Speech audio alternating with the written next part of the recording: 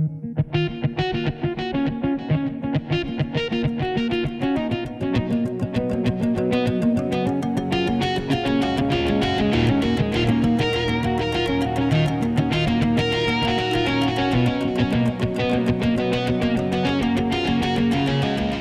disclosure, I'm Robin Farzad. I am willing to bet that the majority of people who public radio could possibly serve, the people who should be invested in the quality of their public radio stations, are willing to fight for it if they know what's going on, if they're made aware. And that's what has to happen. That's veteran journalist, speaker, and author Celeste Headlee. Her document is An Anti-Racist Future, a vision and plan for the transformation of public media. Do stay with us.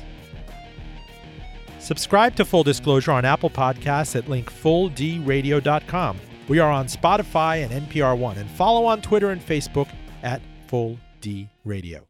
Joining me is Celeste Headlee, U.S. radio journalist, author, public speaker. You've seen her TED Talk. She co-hosts the weekly PBS series Retro Report. How are you? I'm doing fine. I'm a little busy, but I'm good. I appreciate that you made time for our humble little show. I always love having you on. The thing that's really grabbed headlines, you've grabbed headlines in a lot of ways. I even saw you linked on the Today Show about your charity effort. But you, as Current noted, when public media host and journalist Celeste Headlee began a series of Zoom meetings last year, she didn't know the discussions would lead to a movement to address racism in the industry. But the Public Media Anti-Racist Partnership published a call to action earlier this week with more than 200 co-signers and endorsements from several station leaders. You also posted this document on Medium. I have to ask you, how did this come about? You and I would discuss this for years. There was a whole side of your life when you were at WNYC that came out in the press that, as friends, you never discussed this with me, kind of the systemic racism there and the sexism. We saw it explode at WAMU, another member station, last year in the summer with a staff mutiny over social media. So what was the genesis for your movement? I mean, it certainly wasn't a movement. I mean, I was just watching all of these social media posts coming from colleagues in our industry, meaning in public media. And they were posting about racism and sexism in their own stations. I mean, some of these were journalists, you saw them, I'm sure, as well as I did. Some of these were journalists where they were the only person of color at, a 10-staff station. And they'd been isolated and they had been gaslit. And I just thought, well, this is something I can actually help with. I'm an expert in communication and conversation. I can make people feel less isolated where they are. I can lead and moderate this conversation to try and work through what's happening to everybody. So that's how it started. It wasn't meant to be a movement at all. But isn't there something about the industry writ large, not just in public media, across all of, I just know this is the case in journalism where people have been gaslit, especially in TV where it's catty and chatty and Machiavellian and has always been white and elitist. I guess the surprise is that it also happens quite a bit in the supposedly woke land of public media. Yeah, I think that's a surprise to everyone except us, right? I mean, I've been working on these issues for more than 20 years. I know other people have as well. And we are supposed to be better, and we're not. I'm hesitate to say that's because I think when I look at other industries, I think in many ways public media can be better in instances. I think especially in terms of coverage. When I think about what makes public media so valuable, it's not necessarily the management, it's the talent, it's the reporters, it's the journalists and editors and audio engineers who are so dedicated to the mission of public radio that they will stay despite all of this other stuff going on. And I also have to give shout out to some of the leaders in public radio right now. I mean, NPR is now led by John Lansing, who really, I believe, is honestly and sincerely dedicated to fixing some of these issues and to making NPR, at least, an anti-racist workplace. So I think it's getting better. But yeah, it is a surprise to people when they find out that some of these abuses are happening in their beloved public radio stations. So, Celeste, it's one thing for an organization to be anti-racist and to wear it overtly and to have mission statements and hiring statements, and you've also cited the what was it, the Kerner report in 1968. It's a Mm-hmm. whole other thing for, and I don't even know if it's microaggressions, but the little pinpricks of editors saying, "Well, don't delve into that," or don't for example, you tweeted, "Don't ever hint at somebody losing a white majority because that will scare our listenership." There is something like death by 1,000 cuts. I guess it's benign neglect. And that happens across the board. I mean, I experienced that in print journalism for the longest time. Yeah, and it is death by 1,000 cuts. I mean, that's one way of saying microaggression, right? It's these tiny little things that sort of erode. It's funny, when you look at the natural world, one of the most destructive forces in all of nature is water. Oh, yeah. And that's not necessarily because just of tsunamis. It's because over time, a drip does real damage. And the same is true in our workplaces. And all these little tiny, the edits to your pieces to make sure that they're not offending the white majority of listeners. The comments that people make in their feedback. I had one CEO that told me, I had a panel discussion every Friday on my show. And one particular panel discussion, there were 2 Black women and a Latinx man, and then the other panelist was a white man. And my CEO called and said, "You can't have 2 Black women and a Latinx person. That's too many liberals." Hmm. Yeah. And I was like, wow. The layers of assumptions that had to have been made for you to say that are just insane. So yeah, there's no big I obviously have a very famous incident of the racism and sexism, but for most of us, there is no big event we can point to. It's these tiny little things that erode your well-being and frankly, erode the quality of the coverage over time. I have to tell you, one of the highlights for me professionally in my time in my decade in New York at the turn of the century was being called down to WNYC at Varick Street to do things like the Brian Lehrer show or the Amy Eddings show. You felt like you were in a conversation with the tri-state area. It's like the Taj Mahal of public radio stations. It's connected to all of New York City social life and foundations. The pay for staff is great. And I have to tell you that I felt so clueless that I was kind of like Mr. Magoo passing through there for several years, and that I did my thing. And yes, it was decidedly white. That people who were dear to me, who I subsequently worked with, I worked with you on the show Tell Me More, and I loved it when you were guest hosting. I worked with Adoro Doji at Bloomberg. I've always loved Farai Chidea's stuff. I had zero idea, and no one on the staff, no one in the WNYC diaspora let on that it was such a hostile work environment until all this stuff broke spectacularly in the newspapers 2 years ago. Yeah, there's a few reasons for that. First of all, people of color, and especially women of color, are among the first to be let go. There is absolutely no hesitation whatsoever to lay off a woman of color, and it doesn't matter how much status and credibility she has. So there's always this fear that if you speak up, you're going to be kicked to the curb. And we have seen incidents of that over and over and over and over again. And I have been let go multiple times. In fact, frankly, when I released this open letter that you referred to at the top, which is called An Anti-Racist Future, a vision and plan for the transformation of public media, the response from a couple general managers was, "Wow, these people sound really angry." Wow. So there's always the danger that you're going to be called angry. But there's also another layer to it, which is especially true of public radio, which is that managers often treat stations as though they're family. And there's all this language as though we're a family and, we're all here together working toward the same goal. And it's almost considered inappropriate and unseemly to air the family's secrets.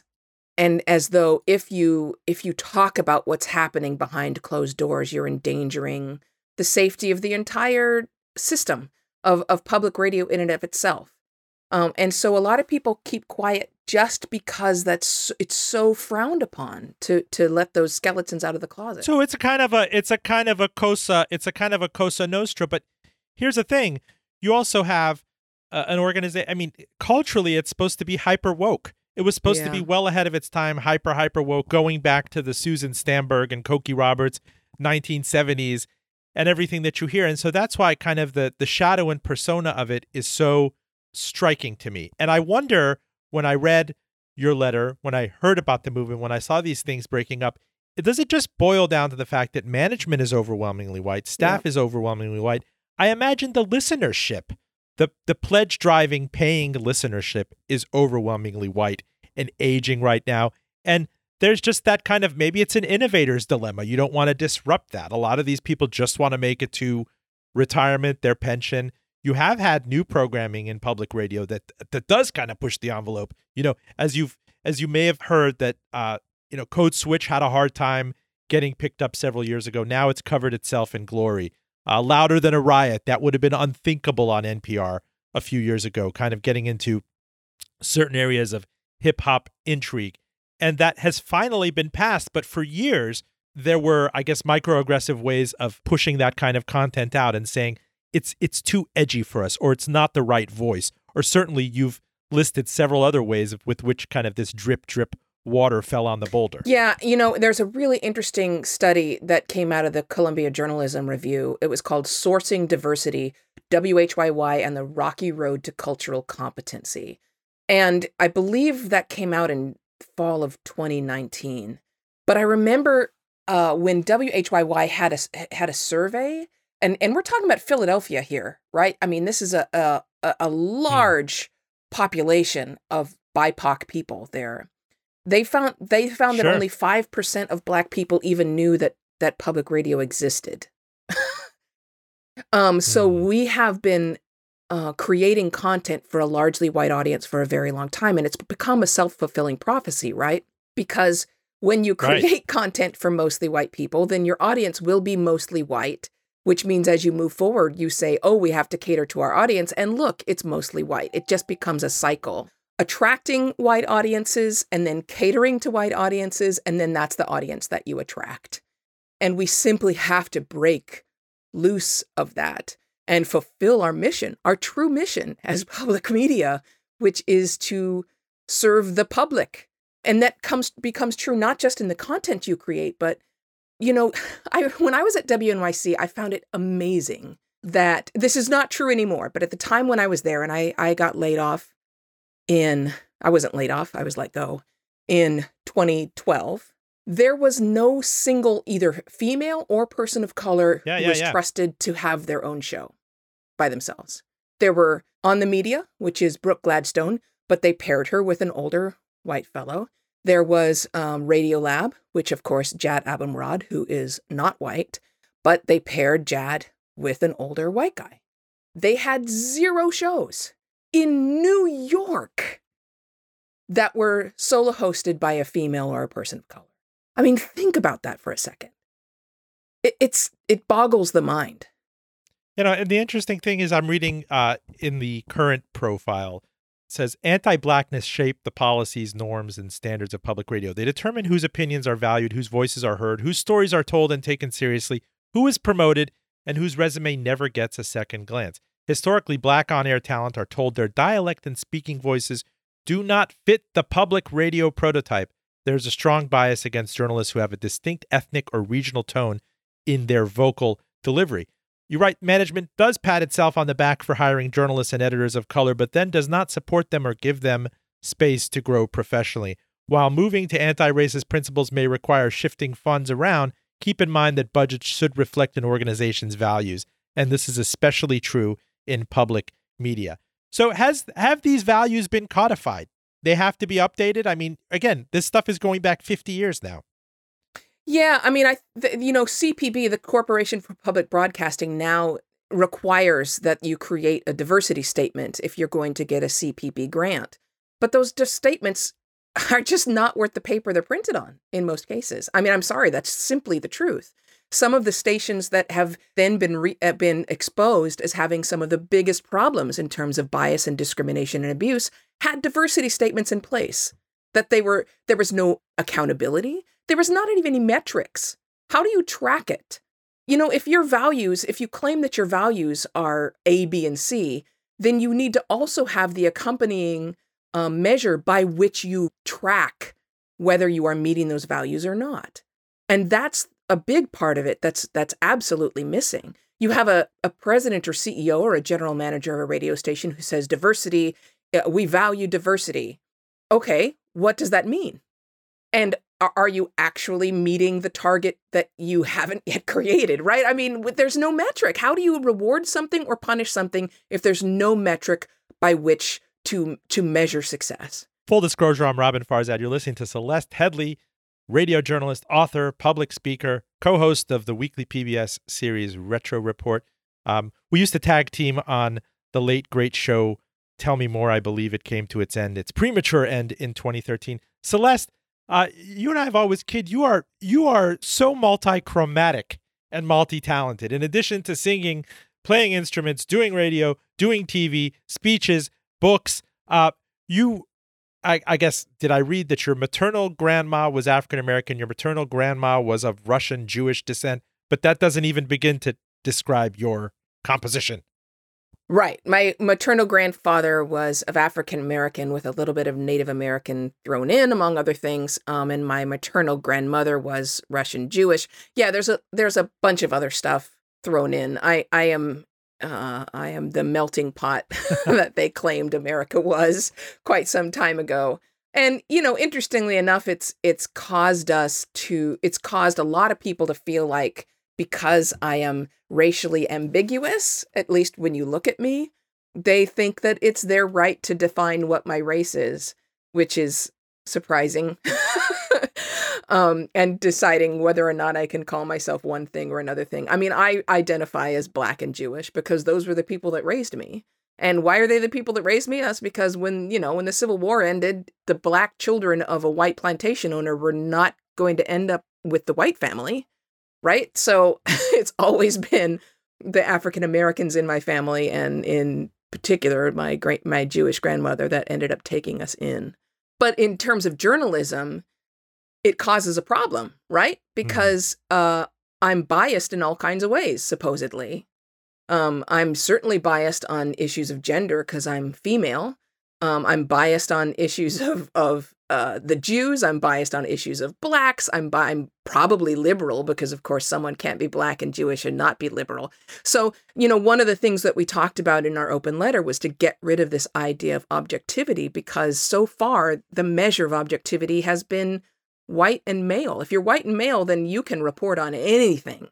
Being white and male doesn't make you automatically biased, but being the member of a different demographic group, especially one that has been oppressed in past years and current years, that makes you biased. Well, you note that the first public report on public radio in 1978, decades ago, said that, quote, public radio has been asleep at the transmitter, close quote, on issues of race. And we see an audit seemingly every year from NPR on staff composition and poll results and everything, saying that yet again, we've fallen way short. And I wonder about kind of as almost this self-flagellation of auditing, but the action has never truly followed up. There are very small things like unpaid internships and other elements that kind of perpetuate, the status quo. To be someone who takes a public broadcasting internship, you kind of have to be of means, right? You have to maybe go to a different city, take on a side job. It's a very difficult thing to do. And in the past, it was just assumed because we are equal opportunity employers that, we're doing our job. And yet every year end, when that audit comes out, there's this week or so of self-flagellation, and then the status quo persists. Yeah, over and over. And if you look at hiring decisions, who is trusted to host shows, who is trusted to be retained, who's trusted to become a correspondent. I mean, those who are not steeped in journalism may not realize that there are ranks when it comes to reporters. There's an assistant producer, which is sort of like your entry level, and then you can move up to producer. You can move into reporter 1, reporter 2. Eventually, you could become a correspondent, which is, the highest level of trust and expertise in public radio, at least. All of those decisions automatically defer to white men. Now, I should, this is how we end up with these, as talking about these reports every year that just show, and it's funny, if you look at the headlines, they're like, wow, diversity really hasn't gotten that much better. Or it goes the other way and you'll get this sort of overblown bragging. They'll say, look, diversity numbers have gone up. And then you'll read through the report and realize they've gone up by like 2%. 3%, which is just not something to brag about. So you'd think that because keeps happening, you'd think that people would change the policies and the systems and the way we make these decisions in order to get a different result. But we don't, because there's a tradition in place. This is how decisions are made. Things are made on gut instinct. How does an executive producer know that somebody is ready to be the host of a show? Because they know in their gut. And that's incredibly biased. How does somebody know that someone's ready to leap to the management level, that they're ready to be a leader? Because they know a leader when they see one. That's how those decisions are made. And also there's this whole tradition of how things are done. Right. But the way things are done is how we got here and how we keep staying here year after year after year, which means you're going to have to make changes, and you're going to have to make changes that feel uncomfortable. So with that circularity, Celeste, and I guess we get a little bit in the kind of the wonky weeds of public radio governance, but I think it's important because NPR is not, it's comprised of all these member stations across the country repatriating money, and they control its board, and they have controlled its board and controlled NPR since a near kind of bankruptcy, near-death experience in the early 80s. So I've always been told by correspondents that that's been the biggest obstruction to change, is the member stations whose management and staff is overwhelmingly white. They push back. That's what shows like Tell Me More, which were diversity-centric and diversity-themed, and they brought on kind of an ensemble of characters like the barbershop and everything. They'd be relegated to odd hours on the member station calendar, and then they'd kind of rack up losses at the mothership, and then they'd be canceled. Or you'd get some platitudes about, yes, we hope to reflect diversity in the tentpole shows of Morning Edition and All Things Considered. So again, this goes back maybe to a governance issue, that the people sending money and controlling the organization are hesitant to change anything, hesitant to offend a listenership that is aging, but still sends in its checks every 6 months. Yeah, and this is one of the things that we tried to address very clearly and fearlessly in the open letter. I mean, one of the last paragraphs reads, where these forms of accountability don't happen voluntarily, they can and will happen through community organizing, protest, sit-ins, walkouts, encouraging donors to withhold funds, and other forms of confrontation and divestment. And frankly, there are a number of people who said they did not want to sign onto the open letter because of that paragraph in particular, because they did not want to take the step of encouraging people to not donate to public radio. But frankly, that is how we've ended up where we are. That there has to be accountability between listeners who care about the quality of public radio and whether it's actually serving its mission, and listeners who want it to sound the same way it did in 1985 when they had Car Talk and This American Life, and I guess they didn't have This American Life yet, but Prairie Home Companion. There are always going to be listeners who resist change, and public radio listeners are among the most likely to dislike change.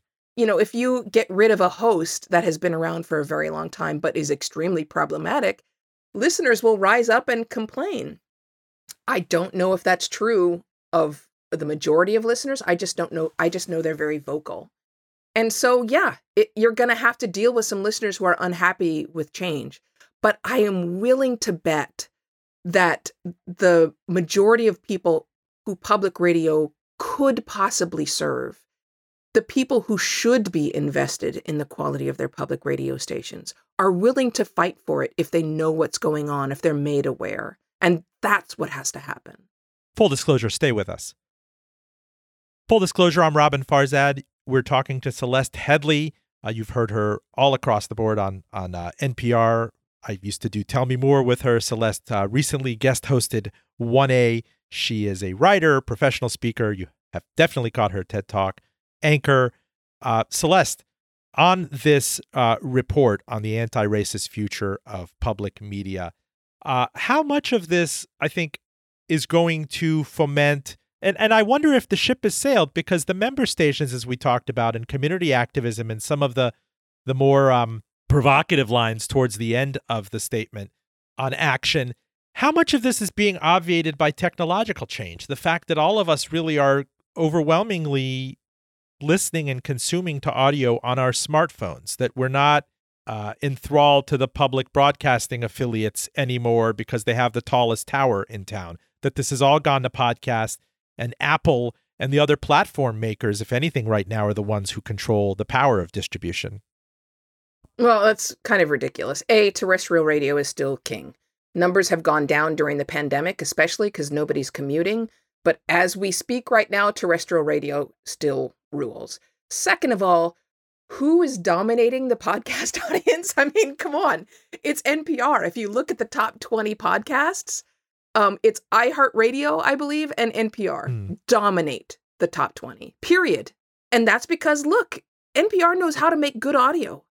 We know how to get voices in quality. Nobody wants to listen to a scratchy sound of somebody talking for 20 minutes where you lose every sixth word. We know how to create a landscape with audio where you have interesting sounds and what we call ambient sound. That's the sound of the room or the landscape around you coming in to create pictures and sort of movies for your ear. We know how to keep you engaged. And so it is no surprise to me at all that NPR is absolutely winning at the podcast game. But at the same time, Celeste, it's no longer the only game in town in terms of producing the NPR sound. You've read articles about the NPR apostates who have gone off to Gimlet, Wondery, all the other places. There's been a hiring boom during the golden age of audio, and it's not necessarily kind of the ultimate destination anymore if you're an undergraduate, whether person of color or journalism school person. There are other ways of learning this craft. What I'm saying is that yes, it still might remain the gold standard, but maybe not as much so. I mean, maybe. I don't think that's true right now. I just looked up top 20 podcasts, and you've got Radiolab, This American Life, Fresh Air, Planet Money, up first from NPR. I mean, right now, NPR will continue to dominate. You're absolutely correct that they could lose that. And to be clear, I don't want to get too wonky here, but when we say NPR, most people think NPR equals public radio, which obviously is not true. Just like ABC, CBS, NBC, there's different public radio networks like PRI and American Public Media, but we'll use NPR as shorthand here. Right now, NPR is still dominating that, and many of the people like the podcasts, like Serial, or even I can't think of them right now, but some of the other podcasts that are doing quite well were people who were trained, raised, and learned the values and techniques of public radio from public radio. However, is it possible that in the years to come that won't be true because public radio will not seize this moment, will not make the changes that it needs to stay relevant, to retain the talent that it needs? Absolutely. And that's sort of what makes the efforts of not just myself, but everyone in my group and who are working on these kind of issues, that's what makes it so crucial. You know, one of the things that I said in that letter is we're long past soon and we're nearly to too late. Like these changes need to happen now or public radio will not be relevant anymore, not in any real compelling way. We have to change. Celeste, as I've mentioned, you've been a guest host on the show 1A at WAMU, which is the NPR affiliate Colossus, the main NPR station for Washington, D.C. for the longest time. And yes, there were 1,000 other headlines. We were in the throes of a pandemic and an economic crisis and the presidential election and everything last summer. But there was also a staff mutiny.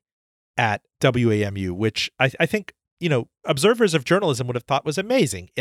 People pushed back at what they thought the station manager and programming director's microaggressions were, and they very publicly pushed back over social media, which is a direct conduit, in a way that they said kind of, you know what, non-disclosure agreements, be damned. I dare you to kind of enforce them on me now that I'm opening this up to the public. And then next thing you know, the Washington Post and Current were writing about it. Next thing you know, there's a contentious all-hands meeting.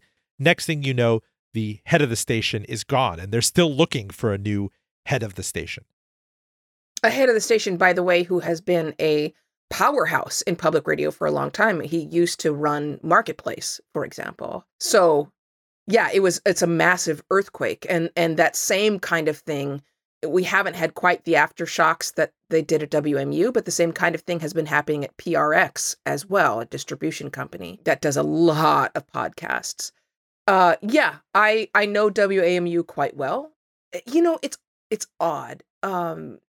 You get to stations like... time out, Celeste. It's owned by American University. Yeah. Right? This is not Liberty or Falwell University or anything. This is American University. It's supposed to be hyper woke. These were people at kind of the woke vanguard decades ago of a liberal arts degree. That was the amazing thing Robin. to me. That's such crap. People believe that. That is such a false stereotype to think that the leaders of public universities are liberal and woke. That's ridiculous.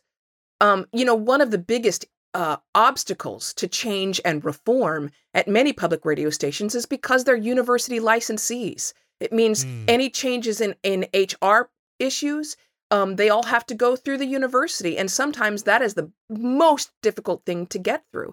General managers will tell you the same thing, that part of the reason that makes them cautious is because they know they're not going to be able to get anything through their university boards and the university leadership.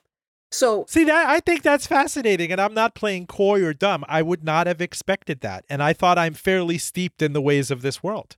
Oh God, no! It's so difficult. It's so difficult to get any change from anyone. And in fact, there's at least a couple stations that have gone through the process, which is long and difficult and legally tangled and incredibly expensive, to buy themselves out of a university licensee situation, because that was one of the only ways they were able to make progress. Yeah, the whole stereotype of the liberal university, it's just bonkers. It's bonkers. Well, this segs into an element of your activism here, in that there's a potential fundraising element of this, of kind of financial autonomy and self-determination. If people do band together and say, we want to break away from the traditional old, community pledge drive mold, that we can build from scratch the governance and the funding and the safeguards by reinventing community radio on our own. Can you elaborate on that? There's a lot of different ways. I want to be careful here, because funding is so often a very complicated algebra for public radio stations. Again, there is a stereotype that the government pays for public radio, and it absolutely does not. NPR gets a tiny percentage of its funding from the Corporation for Public Broadcasting, by the way. The government doesn't pay any money directly to public radio. It goes to a private corporation called the Corporation for Public Broadcasting, and CPB is the one that issues grants. But frankly, If we were to cut funding for CPB, NPR would be fine. Don't do it, please, because there's a lot of public, especially the smaller public radio stations, especially in rural areas, frankly, that the public radio stations and the public TV stations that often serve a largely white, largely conservative audience, and they get almost all of their funding from CPB. If you were to eliminate that funding, you would absolutely isolate those communities, and they would have no public broadcasting at all. So it's very frustrating to hear people talk about how to reform funding for public broadcasting. I firmly believe that making news nonprofit is absolutely one of the only ways to ensure that news is fair and accurate and balanced and uninfluenced by corporate entities.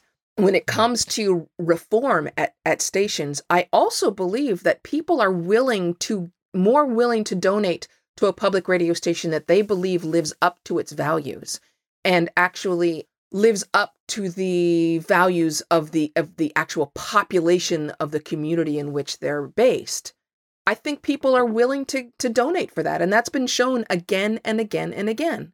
For most public radio stations, the largest source of funding is individual donations. Right. And could that be endangered if people were to believe that public radio stations were not living up to the values of diversity and inclusion and equity? Yes, absolutely. Because public radio listeners, by and large, care about that stuff. I want to read a letter of support from the director of audio journalism from the Graduate School of Journalism at the City University of New York. As an educator working to mentor and train the next generation of audio journalists, many of whom aspire to work in public media, I'm grateful for the time and labor that went into this excellent letter and enthusiastically support its vision, recommendations, and calls for action. My colleagues and I are committed to the work of anti-racist journalism education, and are continually updating and improving our program content, methods, and standards to reflect this commitment. This has often involved listening to and incorporating feedback and guidance from our students, especially our Black students, to whom we are accountable.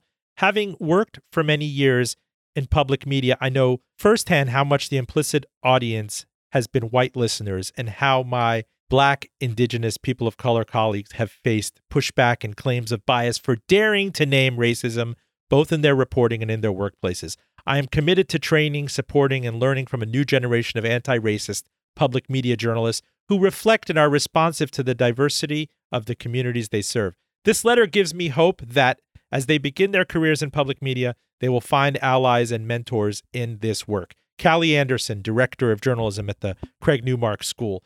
You had no shortage of people who signed this letter. You can go to celesteheadlee.medium.com. And that is at some professional risk to these people because, again, as you noticed before, but by merely having two African-American women and a Latinx guest, you once rocked the boat for a producer.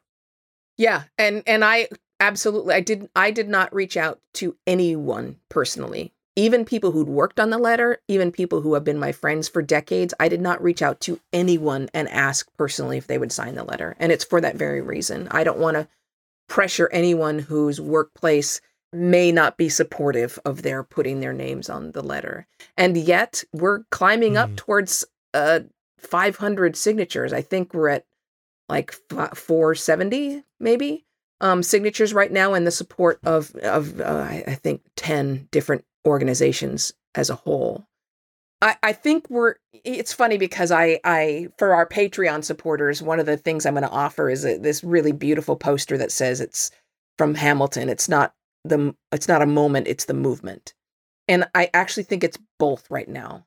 This is both a moment in that we have a small opening in which to really address this, but it's also a movement in that this is not going to be some headline that comes and creates a bunch of discussion for a few days and then goes away.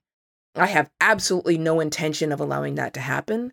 This is unpaid work, but I will stay on it because we have a chance. We finally have a chance to bring in about meaningful change, and I will not let go of it.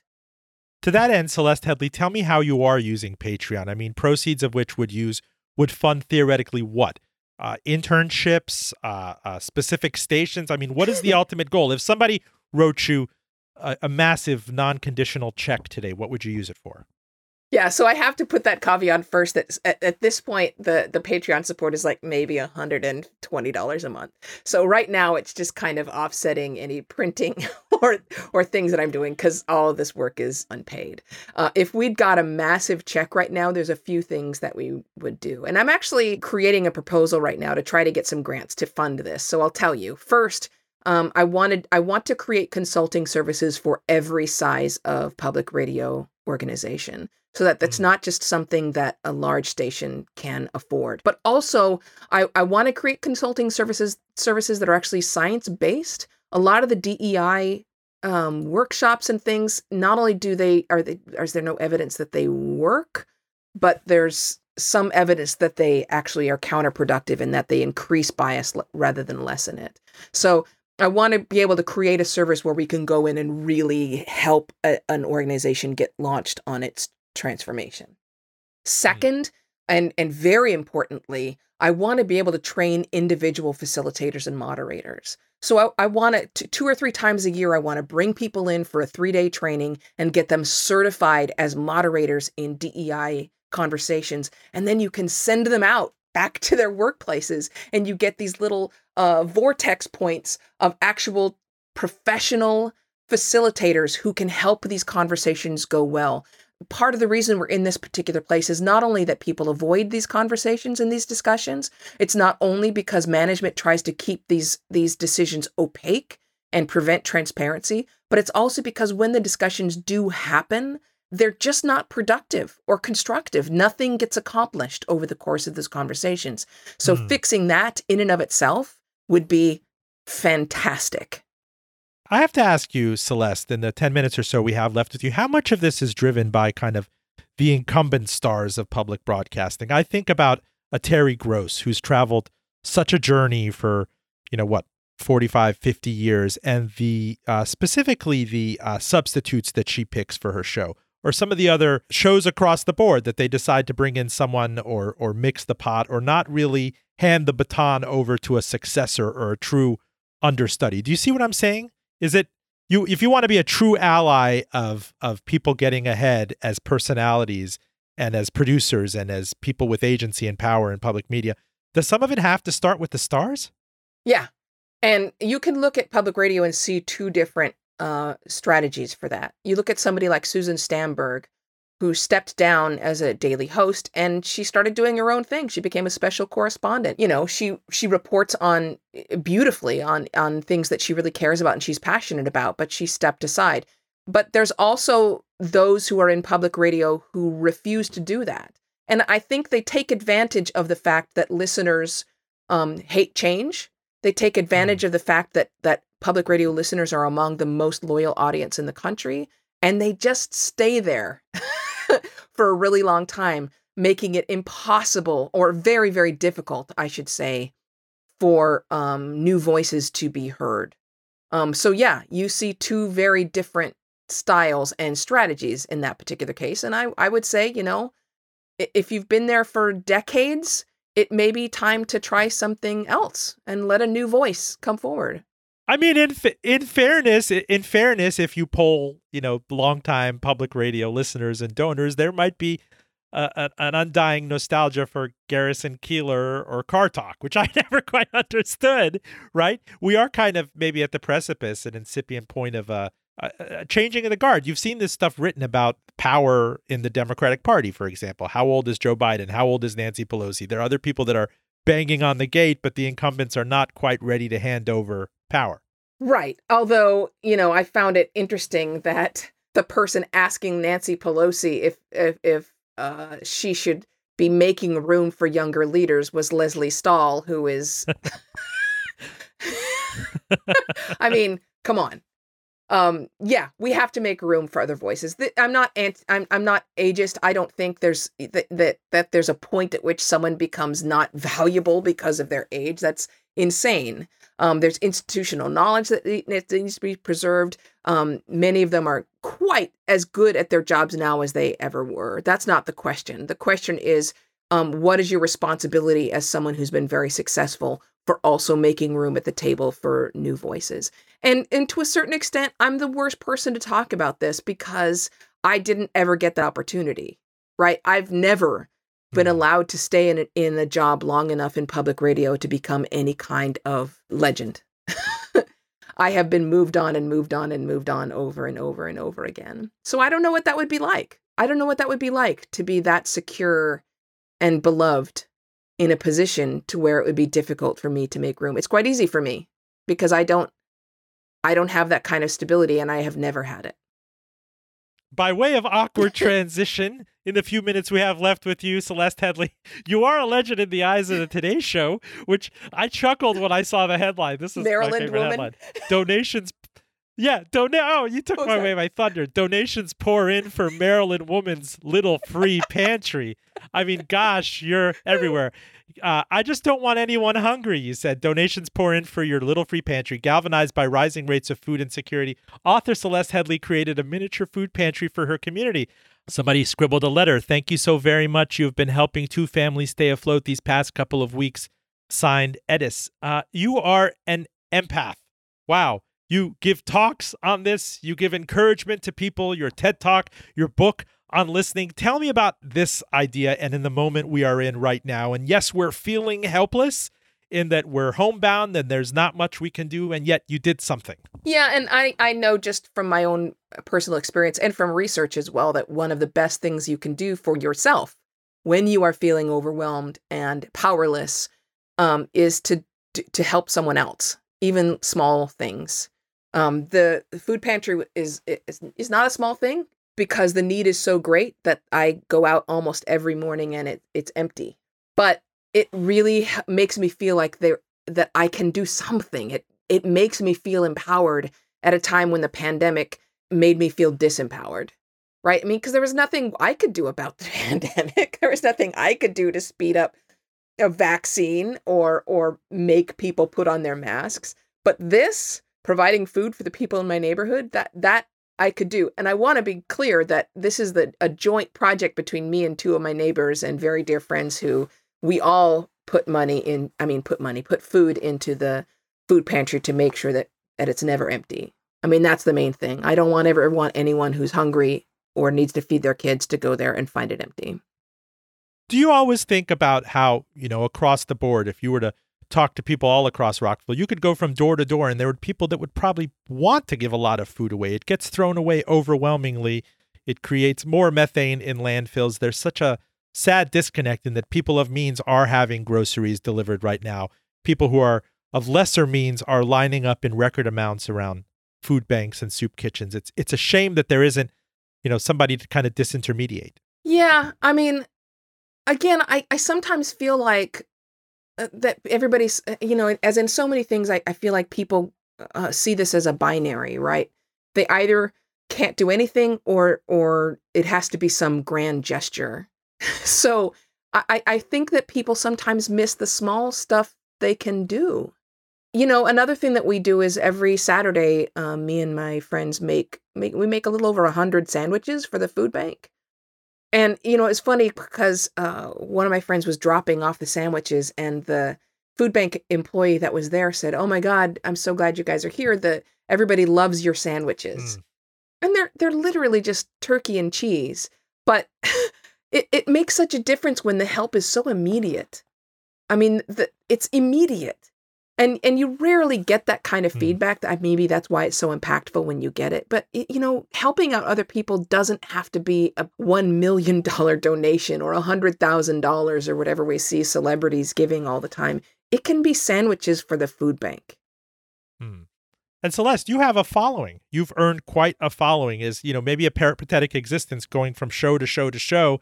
And you've gone to Atlanta. You were at WNYC. You're now in suburban DC in the Beltway. But your platform over social media on Twitter, on Instagram, on Facebook, when you do one of these things out there, when people refer back to you from your book interviews or your TED Talk, you see some amazing results. Like you tweeted out, "Just wanted to show you all what your generosity has purchased so far. You've donated enough for 3 months of food and some of the more expensive things like tampons and hygiene kits and hot sauce. I'm so overwhelmed. Thank you from the bottom of my heart."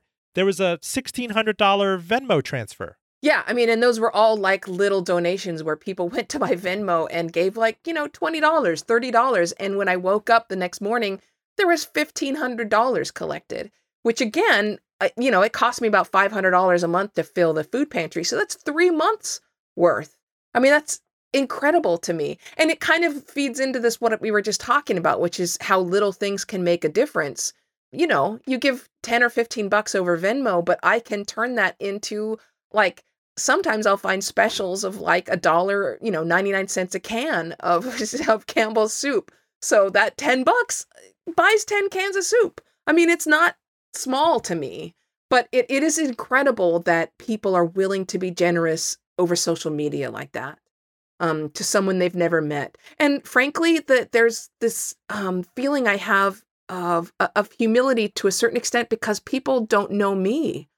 Like, how do they know they're trusting me with their donation. They're trusting that the money that they're giving is going to the food pantry. It is. And that's one of the reasons I will continue posting photos of the supplies that I'm buying, just so people really do know that's where it's going. But there's this level of trust that's humbling, this level of generosity and just good-heartedness that, it makes you feel good. Celeste Headlee, you should read, and you should go to celesteheadlee.medium.com. An Anti-Racist Future, a Vision and Plan for the Transformation of Public Media, always in perpetual motion. If you're not hosting something or guest hosting something, you still have the gig going on at PBS? Actually, PBS is not airing Retro Report this year, although that will still be coming. I am hosting a podcast for the Conferences for Women, which is the largest conferences in North America, 45,000 people a year. And, and I have another podcast coming up to be announced from the National Gallery of Art. So, I've always got a bunch of irons in the fire. And I've always told you, since we worked together on Tell Me More, and they knew that I was so psyched, we had such great banter going on for the 7-8 minute hits, that they would know to contact me when Celeste was hosting. All I want to do when I get in the car and scarf down my pizza at lunch during the pandemic is just press that one button and hear your mellifluous voice. Oh, you're so nice. Hopefully you'll stay on it and it will happen. Celeste Headlee, radio host, author, empath. You are always welcome on this show. Thanks, Robin. I appreciate it. Full Disclosure, special thanks to Claire Morgan at Notterly. You can subscribe to Full Disclosure on Apple Podcasts at link fulldradio.com. Rate us often, please.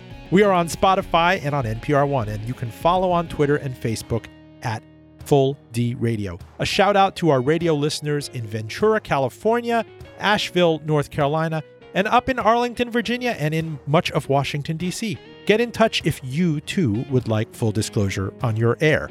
I'm Robin Farzad. Thank you for listening. Back with you next week.